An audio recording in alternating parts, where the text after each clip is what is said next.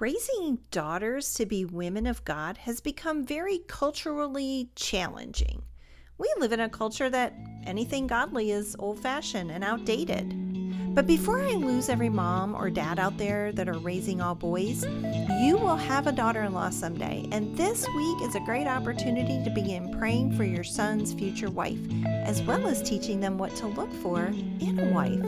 So join me this week as I talk about raising godly daughters.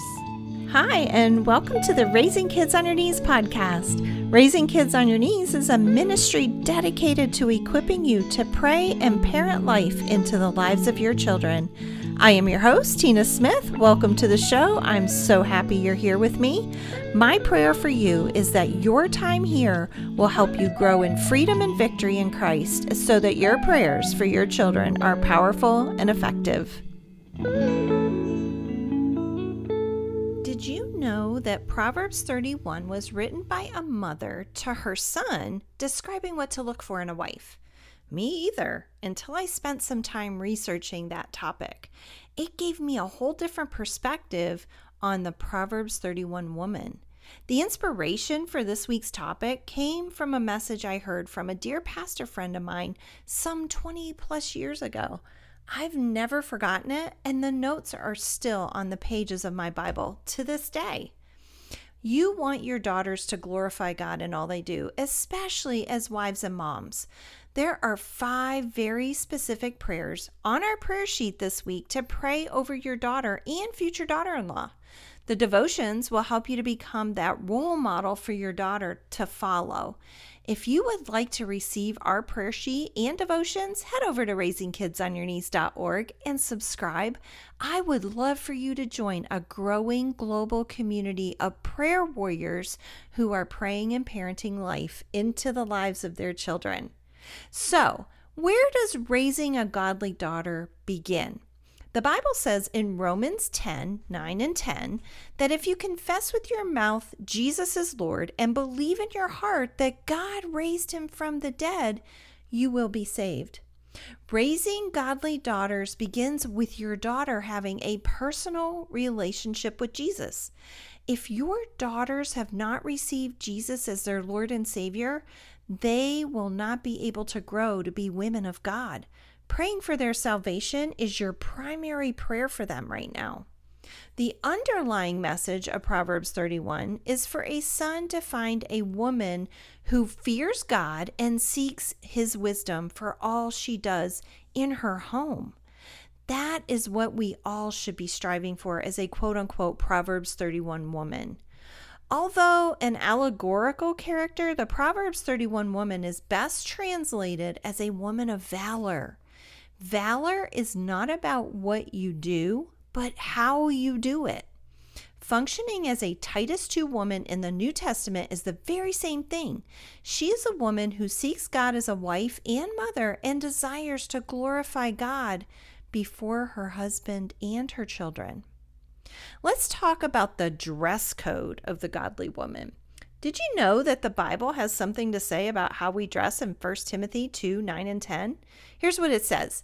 I also want women to dress modestly with decency and propriety, not with braided hair or gold or pearls or expensive clothes, but with good deeds appropriate for women who profess to worship God. We should always be dressed in a way that would be comfortable if we were having tea with Jesus. This is a great rule of thumb when it comes to how you dress, as well as how your daughters dress. Trust me, I know the uphill battle this can be in this culture. There are some outfits that show more skin than fabric. The raise your arms above your head belly button test comes with a huff and an eye roll every single time. As you see in today's verse, the way you dress should never distract from the good deeds you do for Jesus. The way you see yourself should never distract from the way you love yourself either.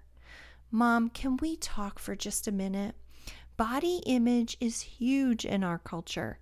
If you aren't happy with the way you look, your daughters are going to catch that, and they won't be content either. Before you take a step out the door today, ask yourself if you would be comfortable with what you have on if you were meeting Jesus for tea today. Also, ask yourself if you're content with the body God gave you. It is so important that we model these two things well for our daughters. The next point is so important. Our daughters need to have a right view of men, and they will get that from us. Ephesians 5:33 says, "The wife must respect her husband." It is very easy for women to cop an attitude when it comes to men. I will be the first to confess, there are times when I think I know more than my husband does and can do things better than he can. It's an attitude of disrespect on my part. Shaunti Feldhahn, in her book For Women Only, says, while it may seem foreign to us, the male need for respect and affirmation, especially from his woman, is so hardwired and so critical that 3 out of 4 men would rather feel unloved than disrespected or inadequate. God has hardwired our men for a deep desire to be respected by their wives. As a woman, it is critical that you understand this concept and teach it to your daughters. Nothing will deflate the man in your life more than for them to feel like you don't respect them. Our daughters are watching how you treat your husband. Chances are they will treat their men in their lives the very same way. Do you respect your husband whether he deserves it or not? And while we're talking about how we get in trouble with what we say, it is always a good reminder that the law of kindness is always on our tongues. One of the things that Proverbs 31:26 says, she speaks with wisdom and faithful instruction is on her tongue. Let's face it, ladies, our tongues get us in trouble a lot. The Bible has much to say about our tongues.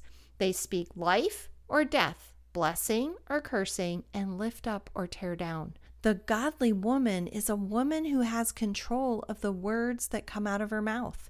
She thinks before she speaks, and when she speaks, the law of kindness is on her tongue. A good rule of thumb before you say anything about anyone is to ask yourself if they are the words that you would want spoken about you.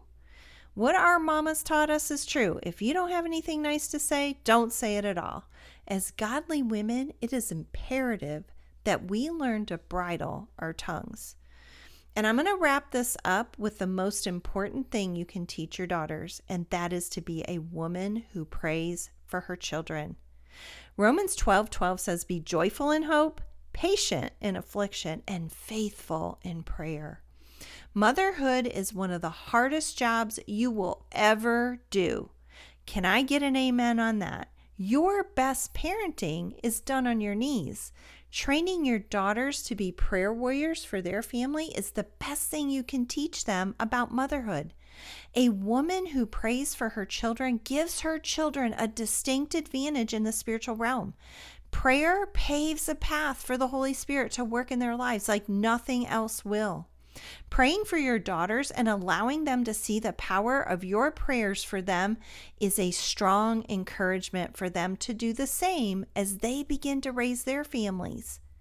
Let us be a generation of prayer warriors that raise a generation of prayer warriors. Our daughters will be women who set the tone in their homes. We want them to be the thermostat and not the thermometer.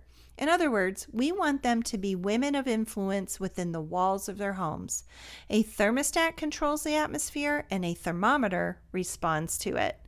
Let me pray for you this week as we walk out what it looks like to be a godly woman before our sons and daughters. Heavenly Father, thank you so much, Lord Jesus, that you have given us your word and given us a picture of what it looks like to be godly women. May we be those women and may we raise them. Lord, for those of us who are raising sons, may we teach them what it looks like to find a godly woman to spend their lives with. Lord, I thank you and I praise you for what you're going to do. In Jesus' name, amen.